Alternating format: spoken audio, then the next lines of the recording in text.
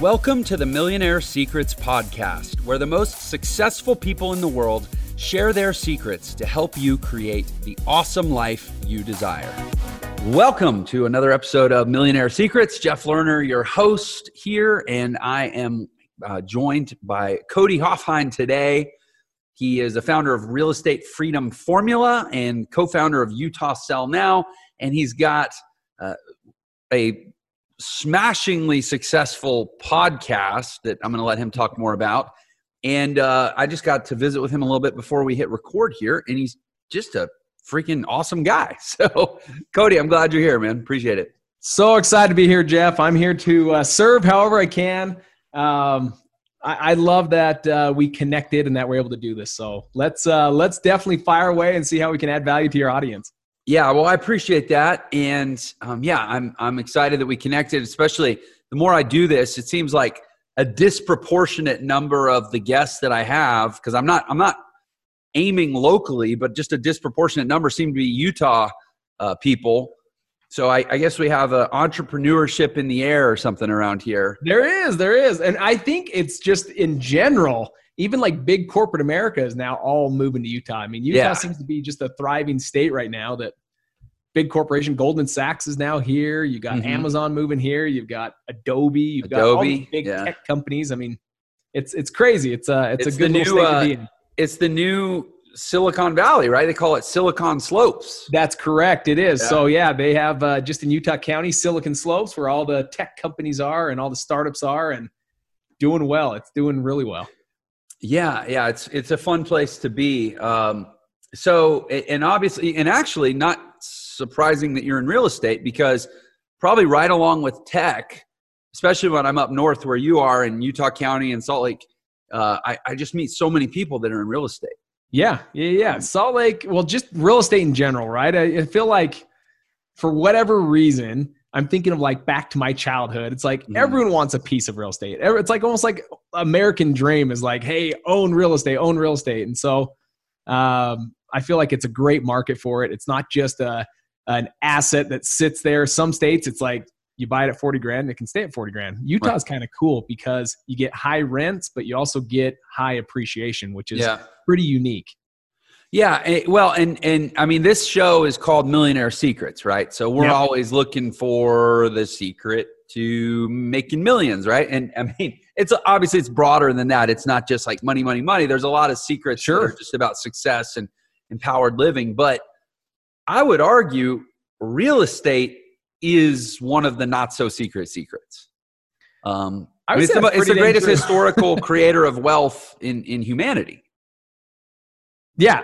I don't think it's any secret for what real estate can do for you. And I feel like without fail, even when I host my own podcast, like I can ask them like, what got you in real estate? And I feel like it's like 9 times out of 10, they all say the same book too. I mean, it's not a big secret. A lot of times they're like, oh, it's Robert Kiyosaki, Rich Dad, Poor Dad. And it's like, yes, I don't think it's a huge secret, but it's like, how many people dare to jump into it? How many people do it? But that's in entrepreneurship in general. It's getting out of your own way and just going for what you want to go for, right? Well, and I think real estate has this, duality to it, where the thing that makes it such an amazing opportunity, which is the leverage and the size of the pendulum that swings in a real estate deal, because it's just a big, expensive asset, is also the thing that conversely makes it terrifying for a lot of people. So true. Because we've all been trained, it's the biggest asset you'll ever own in your life is your home. And of course, there's a debate whether or not it's an asset at all to own a home. That's right. But we've been trained that it's like this big, daunting, scary thing. Sure. And so the idea of like, quote, gambling with it just terrifies people. But at the same time, that's why you can make so much money with it. I think what's a unique thing about this, and tell me, I mean, I know you know the online world, like the marketing world, so it may coincide even in that world, but what's unique is there's so many myths out there when it comes to real estate. Everyone thinks you have to be wealthy, you have to have money to own real estate, or you have to be a licensed realtor, or you have to have all the time in the world. You can't do this part-time. Like if something's that big, I mean, it must take all of your time. Right. And it's just simply not true. And that's probably the same that we could say with most just journeys when it comes into entrepreneurship is, yes, at some point, do you want to jump all in? But to get started, it really isn't those myths. You don't need, other than marketing dollars, you don't need to buy the home. You don't need to use your own money. You definitely don't need to be a licensed real estate agent. And ultimately, you can do it part-time. And that's exactly how I started. I was broke. Like, I was completely broke. And so I had to go that journey. Well, yeah, I want to dig into that a lot more, what you just said. I will say, just so we have context on this conversation, what you said about the internet or about real estate is also true on the internet. There's massive myths. And I think on the internet, and this is probably true in real estate, but it's especially bad on the internet. Some of that, those myths are based on large-scale willful deception. Sure. Or at least obfuscation. There's a lot of people that want to sell stuff, but it's almost like racketeering is charging money for a solution to a problem that you create. Yeah. I think that's called racketeering. Yeah. So it's like on the internet, it's like there's this whole industry of gurus that like almost seem to collectively complicate the question so that they can all sell their own solutions to the complicated question.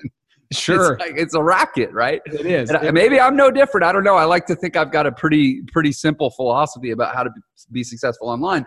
But for you, I want to dig into your story, because everything you just said is true. And again, for context, so I also own a couple dozen properties. Okay. By no means am I a real estate investor at the level that you are, but I have over the years. That's kind of been my safe spot to put cash as I came by it, because of, to maybe help debunk some of what you said. It is the place you can put money and not have to pay attention to it all the time.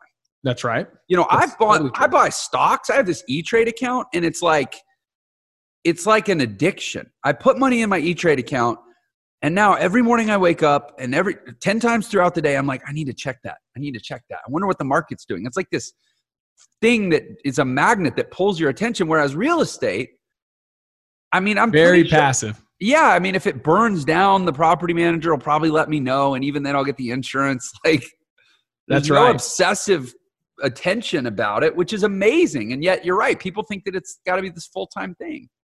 It's crazy. It's been fun, but I love the fact that it's, I think one of the benefits is when I say passive, nothing's truly passive. Like anything that you don't monitor to some level will fall apart, but very little. You're not trading so much. Like if I'm at work or if I'm coaching a student or if I'm out buying property, I'm truly trading time for money. Where real estate, when you own real estate, it's like, it's no longer trading time for money. It's money making you money, which is that's the unique scenario that everyone's like, and it's someone else's money making you money. That's right. That's what's true. Yeah. I mean, that's what's crazy about it to me is the fact that I'm able to buy for pennies on the dollar. I'm not able to buy a property for pennies on the dollar because I still got to pay back the rest of the dollar to the bank. Yep. But all the leverage from the balance of that dollar, I'm able to buy for pennies. That's 100% true. 100% true. So how did you, hopefully, frankly, a lot of people are listening to this probably already agree with us, but we 100% keep going. Yeah, exactly. But so tell me, you said that when you got into it, you were like broke. Like, now hold on. Were you broke or were you like broke? Let's go with the latter. Like it's right. A very, very, let's go back. Maybe let's rewind it so they can see the picture. Yeah, please. I don't know at what point, and all your listeners listening right now, I don't know if there's that point that they're like at the beginning stages. And so I'll take it back to the beginning. If they're in the middle stages, we'll cover that too. But go back to 2008, 2009. I'm working for my dad. I'm doing construction. I love my dad. He taught me everything I know. I got my general contractor's license. It was going to be something that I just keep going on with it. 08, 09 hit. What happens? The market starts crashing. My dad's biggest account is one of the largest furniture companies in the nation, owned by Warren Buffett, and my dad does all the remodels for that company. So Warren Buffett during that time shuts down all remodels and goes heavy on marketing during that time. And so instantly my dad's like all of his remodels, all of his job, all of his income started dropping. Well, my dad being the incredible dad, and I have to give credit to my mom too, they're like, well, we'll figure this out. We'll figure this out. They kept paying me a paycheck, and it never sat well with me. I'm like, you guys here, like, you have to save this money. You can't give it to me. I'm not even working right now. So I left my dad's business, and it was the hardest decision ever. I remember crying at their house, saying, Mom, Dad, I can't allow you to pay me. So I go out and get a sales job, selling vinyl fencing of all things. And I meet an individual who is like the best vinyl fence salesman in like the United States, which is like so unheard of, but he's here in Utah. And so I work for this company, and he's working there. And instantly I just start thinking like, I don't need to do like the old school R&D, like research and develop. I think that's so used back in like industrial age, where now R&D is just simply rip off and duplicate. It's like, find someone that's already killing it and just go simply mirror what they're doing, and let's get you to the level as quick as possible. For whatever reason, my mind held on to this thought. So I did it and ended up being like the rookie of the year for this company. I loved it, but I'm like, but I don't want to work for them my whole life. So I start insurance of all things, selling home and auto insurance. And guys, that is a game of stacking BBs. Like, it is the slowest game ever. It can be great at the end, but it is such a rough beginning. I go out there hard. Like 70 hours a week is not a problem for me. I'm out there. Yeah. I have my wife and 2 kids at the time. And at the end of the year, $19,000 for the whole year. The whole year. And it wasn't lack of drive. It wasn't lack of motivation. It wasn't lack of work effort. It was just not doing maybe everything that could have been done, because I tried to just do it on my own through trial and error. Yeah. And I never really had any kind of good mentorship or anything. I didn't invest in any kind of person that's been there before to show me the fast way to do it. But it was brutal. It was hard. And I remember going home at night, and here's the interesting thing. If you will allow your tough times to be not something that knocks you down, but teaches you who you're going to become and how to become someone better, you've got to be going through the hard. The good times kind of make us weak. It's the tough times that make us good. And this was like our greatest time. This is when me and my wife's relationship was stronger during this time. We had to rely on each other. Our date night was not going out to dinner. We couldn't afford it. Our date night was going to walk around the park. And if we were lucky, we had enough money for like an Arctic Circle snow cone or ice cream cone or something like that. And it was rough, but it was some of the most memorable times. But we had an individual. Here's something I learned. I'm grateful. I don't know why people came into my life when they did, but an individual neighbor, a good family that we'd met, that we lived in this neighborhood, he came and knocked on our door, and he'd bring us like shakes, or he'd bring us like cookies, and taped to the bottom of the plate or taped to the bottom of the shakes. In fact, I get a little bit chills and teary during this. He would have like $500, like $1,000 taped to the bottom of these plates. And it was the money we needed. We needed every penny to get by. There was more month at the end of our check every month. And this guy, for whatever reason, he knew. We didn't show it. We didn't preach it at church or that we're poor. We didn't have like down faces. We're always smiling. But for some reason, he knew. And he helped out. He had an incredible income. No one would ever know it. We were in a beginning neighborhood. And he taught me something. He didn't try to tell me or teach me this, but I just learned from this guy saying, Cody, give back. And there's not really anything I could give back to him. He had all the money in the world, but it taught me to pay it forward. And when me and my wife during this time, we committed. We're like, let's stay committed. And we even committed to God. We're like, hey, when success hits, we're going to use this to bless other people's lives. And that was our whole focus. And we do it right from the beginning. We're not going to do it when we have money, but we're going to start right now. And so little ways, just whether it's time because we didn't have much money, or the very little money we did, we'd be willing to donate it to help someone's Christmas be better. And we saw this tenfold return start coming back, where different opportunities would open up and doors would open up and blessings would come our way. And here now, fast forward, I guess, 2015. So we're still rock bottom. It's still like high lows, not enough income coming in. When you think you're doing great, you have to hire on someone to help you manage the policies that you just signed up. So then it takes your income down again and you start all over. I come home 2015 early from work. My wife is sitting in the kitchen. She's crying, and it's not a soft cry. It's something right when I walk in, I know my wife's crying. So I walk over to her and I'm like, Wendy, what's going on? And she won't look up. Her head's just sunk into her hands. And I'm like, Wendy, what's going on? And she just breaks down. She's like, Cody, I have no idea. I have no idea how we're paying our mortgage. I have no idea how we're putting food on the table this month. And think about this, Jeff, are you a father? Yeah, I have four kids. Yeah. Think of this as a father. that feeling that you're like, man, I'm failing. I'm not providing my kids, my wife. These were all the thoughts going through my head. I'm like, I'm failing. I'm failing as a dad. I'm failing as a husband. And it wasn't a coincidence. Maybe like a week before, I'm listening to Tony Robbins of all things, and he's like doing his rah, right? And I remember this for whatever reason. It's like, if you want life to change, it's you that has to change. And if you want life to get better, it's you that has to get better. Who's with me? Say I. And I just remember that saying. And so I'm sitting there, I'm like, this pain that I'm feeling is my problem. No one owes me a better life. It's me. If I want life to get better, it's me that has to get better. If I want life to change, it's me that has to change. And Jim Rohn probably says it best. He says, rarely does a man's income exceed their level of personal development. Meaning, if you want to be a millionaire, go build $1 million mindset and watch your income follow it. Mm-hmm. Where most people, and I was caught in this, I was chasing the dollar. The issue is you'll always chase the dollar until you chase personal development and let the dollar just simply follow you. And this is where I was in 2015. And I happened to be insuring a bunch of investors, like a ton of them, like probably 150 of them in the state of Utah. We were doing fix and flips. And I had to go to a meeting that night that was a real estate investor association. And I'd go there for just simply to pick up more policies. And this guy stands up and he's like, I just found a home at like 40 cents on the dollar and I've already turned it. I found this 3 days ago and I've already turned it and I made $29,000. And I'm thinking, what?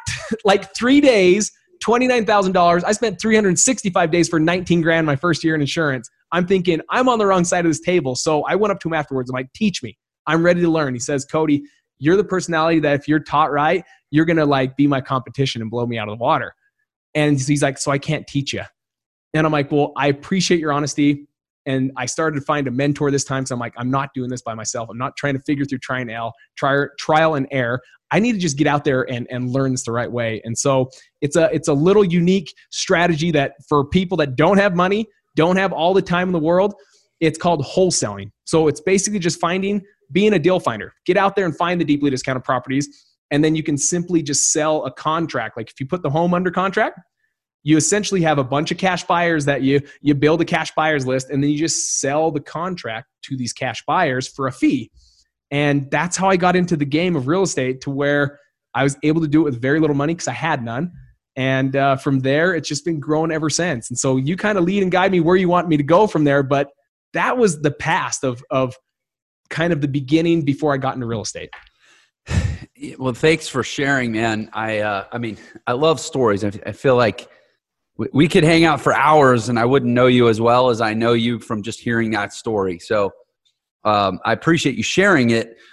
And yeah, before we get into the mechanics of real estate wholesaling and frankly, if we even get into that, because I think you and I probably both know a truth that's a challenging truth for people sometimes, but you referred to it about, the money is a lagging indicator. Sure is. And a lot of times the business model itself is a lagging indicator. That's not the X factor in success. It's all the stuff that comes before it about personal growth, personal development.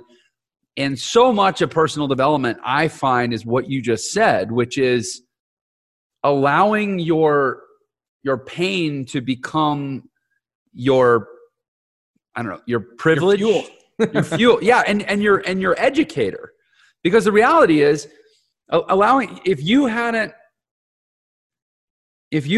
been at what felt like rock bottom, and as a man, I can appreciate, man or woman, that doesn't matter, but seeing your spouse broken down over how you're going to take care of yourself and your kids, that sounds like pretty close to rock bottom to me. That's right. And I've had my own version of that, but if you hadn't hit that, you would have gone to that meeting and just tried to sell a bunch of insurance policies. Yes, it gave you a completely different perspective and a different set of ears. Because my whole time, I'm just sitting there thinking, man, don't want to come home to a wife crying again, wondering how we're going to pay the bills and how we're going to pay the next mortgage. That was front of sight, front of mind. And so I was listening with a completely different set of ears, 100% true. Yeah. And that, to me, that is a fairly evolved perspective, but it's also one that is kind of forced upon us only by that wonderful, terrible place called rock bottom. Yeah. I mean, how many stories do we hear about rock bottom being the catalyst for growth and change and total turnarounds? And actually, it's funny. I've said this many times. My story, actually, it was 2008, 2009. I guess that was the time to be broke. Hang on. This thing is keeps beeping and it's super annoying. That was apparently the time to go broke, was 2008, 2009. And that's where I was. And that rock bottom, I've often said, because people have asked me, I guess briefly my story. So when I got started online, I joined this affiliate marketing community, and it had 40,000 members or students that were going through this training, and they were in the groups and they were chatting and whatnot. And within 6 months, I was in the top 5 in terms of production and metrics and, frankly, money. Yeah. And people have all, so I've, for over a decade, I've kind of gotten this question, what did you do? How did it happen? And I'm like, I was at rock bottom. Yeah. So 14 hours a day didn't sound miserable. It sounded better than rock bottom. Yeah. I was living in a horrible, oppressive sort of, I'm not trying to be mean spirited, but it was my ex-wife's parents' house. Yeah. It was terrible, but that, working on the computer for 14 hours a day didn't sound worse. It sounded better. Yeah. And so I just did what I had to do. And ultimately I gave it what it needed. And I would never have done that if I hadn't been at rock bottom. And I say all the time, your problem is you haven't bottomed out yet. Yeah. And yet at the same time, you don't want to wish that on people. Yes and no, right? But you also know it may be what they need. Yeah. I'd say yes and no. It's yes, you don't want to wish it. In fact, I wouldn't bluntly say, man, I hope you hit rock bottom. But it's at the same time, it's there's times where I'm like, man, I hope you hit rock bottom. Yeah. Because it is. It's that survival mode. You turn into survive. Survive then leads to thrive. I don't think you thrive until you survive. And it leads to in between those is adapt. There is. There is. And I don't think you know what you know or what you're capable of until you go through the tough. It's the tough that lets you realize, my gosh, I'm already equipped. I truly believe every one of us has what it takes within us already. We just haven't discovered it yet. We just haven't had the right maybe experiences that have opened up what allows us to see what we're capable of and who we can become. You don't grow off comfort. At the end of the day, think of everything that's been great in my life, in your life, and everyone listening to this podcast or watching it on YouTube. You have to ask yourself, your greatest things that you've ever accomplished in life, when did they come? Did they come when it was easy, or did they come when it was hard?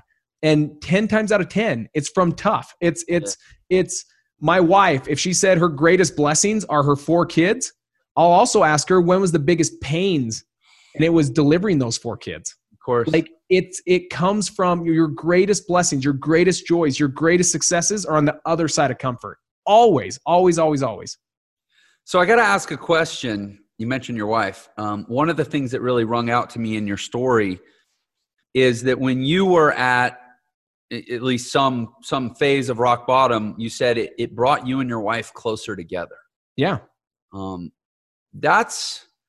There had to be some sort of an intention and a consciousness within that, because usually you don't say, money problems are the number one cause of marital satisfaction. You say they're the number one cause of divorce, right? That's right. So how were you guys able to weather that? What do you attribute that to, where it actually became a growth promoter for you? Being on the, let's say, even spiritual side, that was just faith-based on that. That was very much based on that we were both centered to the fact that we're going to have to lean on someone for help because we're doing all that we can, and what we're doing is not enough. And we needed assistance. We needed help. And so it was our faith in God. It was pushing forward, knowing that, hey, we need some other help. We're trying to do the best we can. We're trying to provide for these kids. It wasn't for material things. It wasn't so I could live on a big house on a side of a hill or drive a Ferrari or a Lamborghini. And I'm not saying for those that want that's bad, but mine was, hey, I just want to be a good provider, provide incredible memories for my kids and for my wife. And on top of that, give back. There's going to be many people. And so that was our whole beginning was we needed to meet the person that came over and helped us. He didn't have to, but he did. And you can't really give back money to him. The guy had more money than he knew what to do with, but he taught me to just keep paying it forward, give back. And so it just started in simple ways. Tithing. It doesn't matter what religion you are. Tithing teaches a principle of just an abundant mindset, to be always willing to give before you receive. And so we live by this principle. It's just one of those things that we did. And again, I don't mean this to push upon anyone Christianity, but anything. Like, think if you went down to dinner and you saw someone that was waiting the tables and you can tell they're pregnant, they're almost about to burst to bring this child to the earth. And you look down in your tithing account and be like, there's $200 sitting in there. I know this lady doesn't want to be serving tables. Let's bless her life today. And you pay it forward and you give her a $200 tip. You walk out unnoticed and you walk off.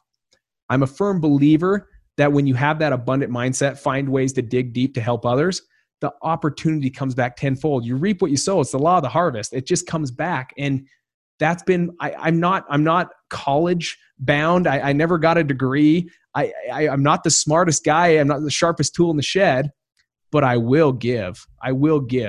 And I feel like that has helped me open the opportunities that I've received. The opportunities and the blessings that I've received have come from just simply giving. Because when it comes to book smarts, you're talking to the wrong guy. It's not me. Well, it sounds like you're not smart enough. No, what was I trying to say? I'm not insulting you. I'm saying no. I love hearing these. No, you're not too smart to be successful. That's right. It's those are the principles. I think they're just small principles. Darren Hardy, one of my favorites. He talks about in Compound Effect, doing the small and simple things that no one else is willing to do. Mm-hmm. Consistently doing those small and simple things. When you look at people that are having big, massive success and they're having incredible results, sometimes we try to just tend to compare. Well, comparing just cages us. It doesn't do any good for us. But you look at what makes the difference. It's not any one big thing or any multiple big things. The massively successful individuals that I know all are consistent at small and simple things. And those small and simple things, when acted upon consistently, bring to pass those big results that everyone is like, oh my gosh, I want those big results. Just keep it simple and do them consistently. So I have another question about your marriage. Yeah. I don't know that I had any sense this is where we'd go with this, but I'm married, I have kids. I'm an entrepreneur. I've had ups and downs. And in the last 2 years, I've completely reinvented myself and my business, not always in the prettiest way. So yeah, I'm interested very much. Did you guys have a sense when things were really hard that, hey, this time, this is necessary. This phase is necessary for us to earn the abundance that we're looking for? Or was it just like, this sucks, I can't wait for this to be gone? It was the first one, believe it or not. So yes, I will tell you, life doesn't happen to you. It happens for you. We hear this all the time. And I'm a firm believer that, yes, we knew we had to go through this. We knew there was something that we were supposed to learn to become someone better, and that we were never going to become the person that was needed to be if we didn't accept the fact that, hey, you start here. At the end of the day, we all got to start somewhere.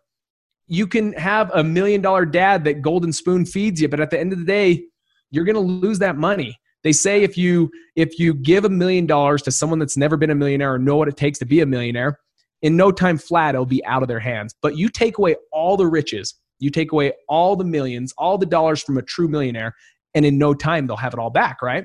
So I just think of when we were going through this time, yes, we really thought this was for us. Life is happening for us, and it did. But we tried to not focus on the money. We didn't let focus on the money be what we were looking at every time. We just thought of, okay, but what do we have control of? This is hard. This was the hardest principle I've ever had to learn. And that was only focus on what you can control.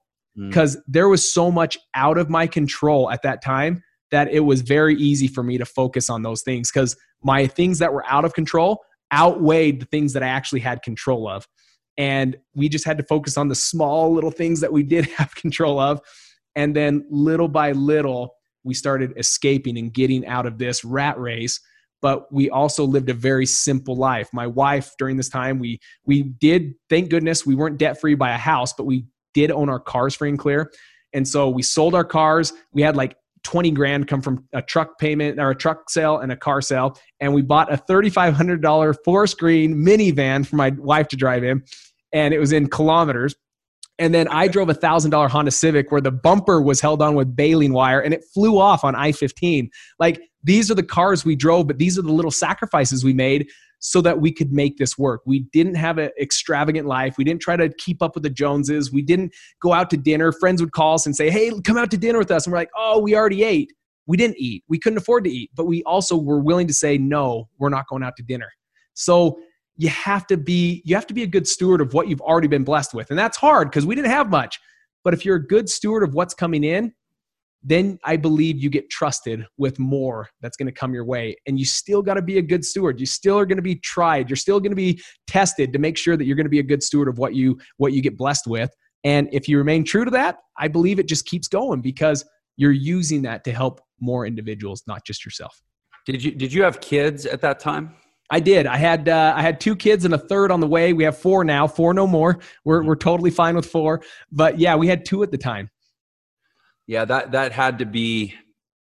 I have found, again, from I'm comparative. I'm a dad. I live in Utah. I have 4 kids. I went through hard times. I can't help but compare our experience. But a lot of times I feel like that's the hardest thing to be disciplined about is your kids. Sure. You just want to spoil them.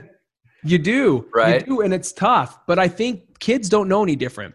We did a gift each for Christmas, and my kids didn't know any different. I mean, they just didn't. They just thought, oh my gosh, that's great. Christmas came. We got this incredible gift. They didn't know that gifts were supposed to be in abundance. And I don't know if any kid does unless you set the tone that that's the way it's been. And even to this day, I don't share this in any arrogant way. Even being financially free, being debt-free on my home, being debt-free on my rentals, being debt-free on everything I own, I still do the same principle. They each get probably 2 to 3 gifts for Christmas. I don't, because all of a sudden we have this money. It's like, oh man, let's go enjoy this. Yes, we do go on vacations. We love spending money on memories. But when it comes to gifts, it's like, we still just do the same thing. It's 1 to 2 gifts for Christmas, and that's all my kids know. I think Christmas gifts are a pretty recent innovation anyways. I mean, for most of, since I guess whenever Christmas was established, I don't think parents immediately like, oh, got to get gifts for our kids. Yeah. Somehow America in the last 50 years, we probably invented that idea. So while you were talking, I did look it up. I'm that guy who, like, when somebody says something, I'm like, I can't let it go until I go look it up. It's like a running joke in my family. According to the National Endowment for Financial Education, 70% of people who either win a lottery or get a big insurance settlement, any sort of 7-figure windfall of cash, they're broke within 3 years. 100% true. And that's the same with the NFL, by the way. Yeah. I mean, 3 years? Come on, man. Somebody gives you $5 million. You can't make it last more than 3 years? But that lets you know it has nothing to do with the tasks that they're doing. It's the lack of personal development. It's the lack of financial literacy. They lost it all. Yeah, that's actually pretty staggering that it happens that fast. It's crazy. NFL football players, they're at the peak of their game. You'd think they have the mindset to say, hey, I need to be smart with my money. The average is about 2.5, 3 years is the average play time for an NFL football player. Within 2 years of retiring, over 70% are broke or darn near broke. That's crazy. That's a crazy statistic. It's because they're in this, they're not in a growth mindset, they're in a goal mindset. It's like, I want to get to the NFL. They get to the NFL and now it's like there's nothing left. They accomplished it. Right. Where a growth mindset is every day I have to become someone better. And they get back and they're almost like, what do I do with my life? I'm no longer the cool guy that's touching the football. Well, and the way you try to replace those dopamine hits a lot of times involves blowing money. Yeah. That same sensation you had when you walked on the field and there were 50,000 people cheering. Now you don't have that. So that's right. I'm going to spend money for something that, gives me a rush. That's right. So, okay, I gotta ask you this then. I mean, you're obviously a very different place in your life. And you mentioned that, the pain is what creates the growth, and the best things we accomplish in our life are usually coming out the other side of those hard times. So what do you do now that you superficially don't have hard times? People probably look at Cody and go, he's got it good now. but you want to make sure that you don't stop growing. You want to make sure that your greatest achievements aren't in your past. That's right. How do you sort of artificially create that same tension or adaptive stress or whatever you want to call it? Obviously you're not going to hit rock bottom because you've been there, done that. So how do you recreate the opportunity of rock bottom? So to go, I always push myself. So to put in perspective, the business I have in Utah, let's say we buy or find 10, 50 cents on the dollar homes every single month that we either fix and flip, or we keep as some rentals, or we sell off to other investors. We do the same thing in Dallas. And then we started thinking, we're like, man, it wasn't about us anymore. So my whole focus, and I got into coaching in 2016, and the whole premises behind it, everyone's like, why are you doing this? Like, your business is taking off. Why don't you just focus on business? And I couldn't stop but think of, there's more Cody Hoffines out there that are coming home to a loved one that's crying, wondering how they're going to make ends meet. And I want to help those individuals. And the unique thing is, when I got out of debt, my whole focus was not to so that I could buy all these cool cars. Like I said earlier, it wasn't about that. It was being debt free. I thought would be just cool to be debt free. But when I woke up debt free, the first day, I looked at my wife and I said, this is the first Monday that I've ever woke up and not thought about, I'm going to work to pay for my mortgage, or I'm going to work so I can pay for the car, or I'm going to work so I can do this, that I simply could go coach and help students now genuinely to help them accomplish their goals. And what's unique about that, and you probably know this as well as your own business, the more you just genuinely serve people and give more in value than you ever charge in price, and it's all about them, and it's not about me. It's not about me getting paid as a coach. That's the byproduct of me just genuinely loving each and every one of my students that go through my program and helping them accomplish what they want to accomplish. And the byproduct is, yes, I get paid for it. But before I was debt free, it was still thinking, I got to get into the office because we have X amount of payments due this month. Once that's gone, it's not like so many times we think, oh, it's only $1,800 mortgage payment. This is stupid to get rid of. Because if we all got an $1,800 raise, is that game changer? Like, no, it's not a game changer, right? Like $1,800, but it's more than that. Because the moment I genuinely just started serving my students and not worrying about me, but worrying about them, that's when my coaching business quadrupled. That's when my income quadrupled. And it was no longer about me. It was about individuals. So what do I do to stay uncomfortable? I make sure I do everything I can to help students that are Cody Hoffines out there that are living paycheck to paycheck, that are coming home to a loved one that's crying, wondering how they're going to make their next mortgage payment. There's plenty of us out there. It's not embarrassing to say, many of it, they say 67% of Americans are living paycheck to paycheck and only have $800 or less to hold them over to the next paycheck. That's a big market for me to go out and serve. And that was my goal, was behind coaching, was I can't keep this to myself. I've got to help more individuals be able to obtain this and do it in a way that's sustainable as well. So they're good stewards and that they can pass it on in the future as well.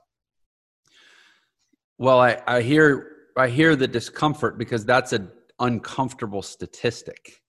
Yeah. That statistic makes me very uncomfortable as a fellow human being. And it's one that I refer to all the time, the rate of savings in this country. And yeah, I mean, most people are one bout with COVID away from losing their, potentially losing their house. Or, I mean, we don't have a lot of cushion in this country.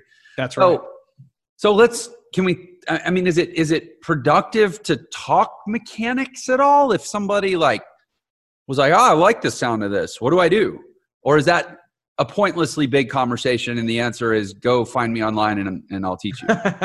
Definitely do that. I think it'd be hard to break it down in the time that you would want to break down the mechanics, but definitely they're more than welcome to reach out to me and find me. It's very easy to do. But the main thing is this: no matter what you do what you love. I know there's plenty of listeners right now that are like, I just don't have it for real estate. I think it's fantastic to know that, because I think to be successful, part of that is also doing something you're passionate about, doing something you love, and maybe start with just a simple brainstorming. What if money was a non-issue? What would I wake up and do every day the rest of my life? And I can promise you there's a way to take that knowledge, that passion, that love that you have and monetize it. I can promise you that. I know it sounds crazy, but think of anything. There's people out there. I just met a 23-year-old. He was just on my YouTube channel. This is crazy. A 23-year-old makes rings. He's in high school and he's like, hey, I'm going to make rings and make money. He's going to do $3 million this year making rings on a lathe that cost $500 from Harbor Freight. On a lathe in his garage, he's making these rings and he's going to make $3 million this year. There's not one probably person listening to this being like, no way would someone make $3 million making plastic rings and metal rings. He's doing it. He's 23 years old. Why? Because he's wildly passionate about making rings, and he's found a way to deliver it in a way to an audience that they're like captivated. He does the Green Lantern, and he makes these special rings that glow in the dark and all this stuff. And he's wildly successful. He's 23 years old. And I just had him on the channel. I'm like, I have to point out to people, like, who would have thought making dinky rings was going to make this guy a millionaire? He's a millionaire. So what are you passionate about? Follow your passion, and you can monetize your passion. I can promise you that. You're just not thinking outside the box on how to do it. A 23-year-old found out how to do it. But if you want to learn about real estate, it's all, well, I should say in general, is you need to just be willing to fail your way forward. Don't build perfect plans. Quit getting on YouTube University and stuck in this analysis paralysis. Be willing to take massive imperfect action. Don't wait for perfect plans. Perfect plans don't exist. Fail your way forward. And that will give you more training than any coach, any mentor could ever do. $3 million making plastic rings. Yes, I applaud him. So, but here's the thing that I think is inherent in what you said. Like and I tend to agree that you can monetize your passion and build a great life doing just about anything.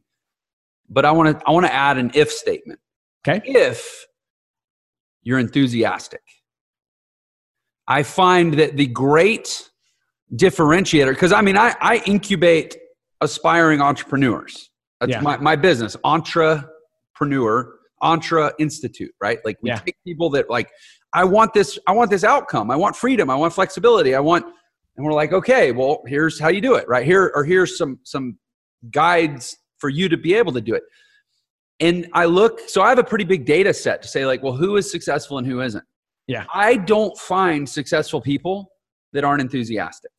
That doesn't mean you have to have some, giddy, boisterous personality. But like when you talk about monetizing your passion, I think it's important to make a distinction between passion and interest. Yeah. Not enough to have an interest. Passion like burns hot. That's right. And I think a lot of times I see, and I don't really know, maybe you can talk about that. Well, first of all, do you agree? Have you experienced that with your students? That like the people that are on fire are the people that make it, and people that are kind of lukewarm, like how are you going to enroll anyone into your vision? That's right. And yes, 100%. Like you've got to put some energy into it, right? It's not to say that maybe lower energy people can't do it. You can do it. But statistically speaking, pop in some energy, pop some enthusiasm into it, fall behind it. I think of my successful students that are running through the program now. If there's anything that they have in common, it's the fact that I guess they're willing to go to instruction over education. Education is what got our nation into $1.3 trillion of national debt. That's nuts. But instruction is like, today's day one, go do this, and here's how you're going to go do it. So they adapt that. The other way I would say is surround yourself with incredible people. So if you lack the enthusiasm, let's go to a perfect example of this. How many would actually like to sit down with Warren Buffett or Bill Gates? Like, don't get me wrong, wildly successful, wildly rich. I don't know if I'd care to sit down in the room with them, to be completely honest, because I feel like I would have a funner conversation talking to this glass of Perrier. Right. I don't mean that rude to them. I don't find them at all like inspiring to me, and I don't feel like they're energetic, right? Mm-hmm. But are you willing to surround yourself with people that are better than you? Those individuals did. That's something they did right, was they surrounded themselves with better people. So think of Jim Rohn. Jim Rohn, you're the average of the 5 closest individuals you spend the most time with. If you're not the energetic person, well, then you better surround yourself with someone that's the energetic person. So you might be the nuts and bolts person, the person that's more detailed, but you better get the visionary, the one that's going to be out there finding the opportunity and can see the opportunity and has the way to be a good voice for the opportunity. And then you're like, awesome, you do that, I'll put together this. So if you're not the one that's going to be out there and be the visionary and you're more the detailed person, fantastic. But couple yourself. You're the average of the 5 closest individuals you spend the most time with. That means if you want to be a millionaire, take advice from a millionaire. Don't take advice from a $30,000 salary. They haven't accomplished it yet. So they can't give you the value you need. If you want to be spiritual, go hang out with someone spiritual. If you want to be a good dad, go hang out with someone that's already a good dad. Because the likelihood of you hanging out with people in the destination that you want to be at, if you go hang out with them, you're going to see they live principles. You're going to see that they have habits that you may not be living or you may not have. But as you live those same principles, as you live those same habits, the likelihood of you becoming them becomes a reality. You know, it's cool. I think unintentionally we sort of bookended this conversation with a reiteration of the same point. You said earlier that we live in an era now where it's not about R&D. It's about, I forget exactly what you said. Yeah, rip off and duplicate. Yeah, rip off and duplicate. And you kind of just said the same thing. Like, surround yourself with people that have the result that you want so that you can naturally osmose their way and start to emulate them. That's right. It really is true. And by pure coincidence, this is like, we could not have planned a better segue. So I have this little ebook I wrote called The Millionaire Shortcut, and I'm going to do a big reveal and tell you that the shortcut is to find people who are millionaires that did it in the way that you want to do it and copy them. That's the shortcut, but still get the book. In fact, I will say this, if you'll go to millionairesecrets.com/Cody H, and you can download a free copy of that book and subscribe to the podcast and our YouTube channel and all kinds of good stuff. And we'll know that you came there from Cody's episode. That speaking of come there from Cody's episode, Cody, how can the world come enroll into your world if they're hearing this? So definitely follow me. I'm very heavy on Facebook and Instagram. So it's just Cody Hoffine. Hoffine spelled HOFHINE. And then you can always look me up at CodyHoffine.com, and you can start to get inside my world and see what it is I do. And I'm always here to serve. So whether someone thinks I'm the fit or not, I'm still here to serve you guys. So that's always been my mission behind this is regardless if I'm an option or not, I'll still stay here to serve you and help you lead and guide you. And wherever you need to be pointed to, I'm surrounded by incredible people. I'd be glad to say, hey, it doesn't sound like we're a fit, but it sounds like you want to do this. And I know someone that's in that industry that's killing it. And I could definitely forge on. So I'm always here to serve. That's awesome, man. Well, I appreciate you have served well. I know that our audience is going to get tremendous value out of this conversation. And I appreciate you being a guest on Millionaire Secrets, man. Yeah, thank you. And really, the honor's mine. Thank you for putting this together. I appreciate that your goal in life is to help people see that these secrets really aren't a secret. These secrets are just, it's having the ambition to just follow these step-by-step principles. I was listening to a few of these podcasts, and I'm appreciative of people like you that would gather something together so that an audience can just come to one location and say, hey, if I just consistently listen to these episodes, I'm going to learn new principles that are going to make me think differently and think better and become a better individual. So thank you. Yeah, of course. Amen. Your income will never exceed your level of personal development. I appreciate it, Cody. We'll hopefully have you back. All right. Take care. You just finished this episode of the Millionaire Secrets podcast. Thanks for listening. If you enjoyed the show, please like and share this episode and do leave us a review. Let us know how we impacted you today. Your next step toward creating your awesome life is to join me and thousands of others in the Entre Nation community, where you'll receive free training, networking with other awesome life seekers, access to live events, discounts, merchandise, and other awesome perks. Head over to www.entrenation.com. That is www.entrenation.com and join us today. And of course, do please follow me on social media. I can be found on all the major social networks at Jeff Lerner Official. Thank you again for listening, and please go be awesome.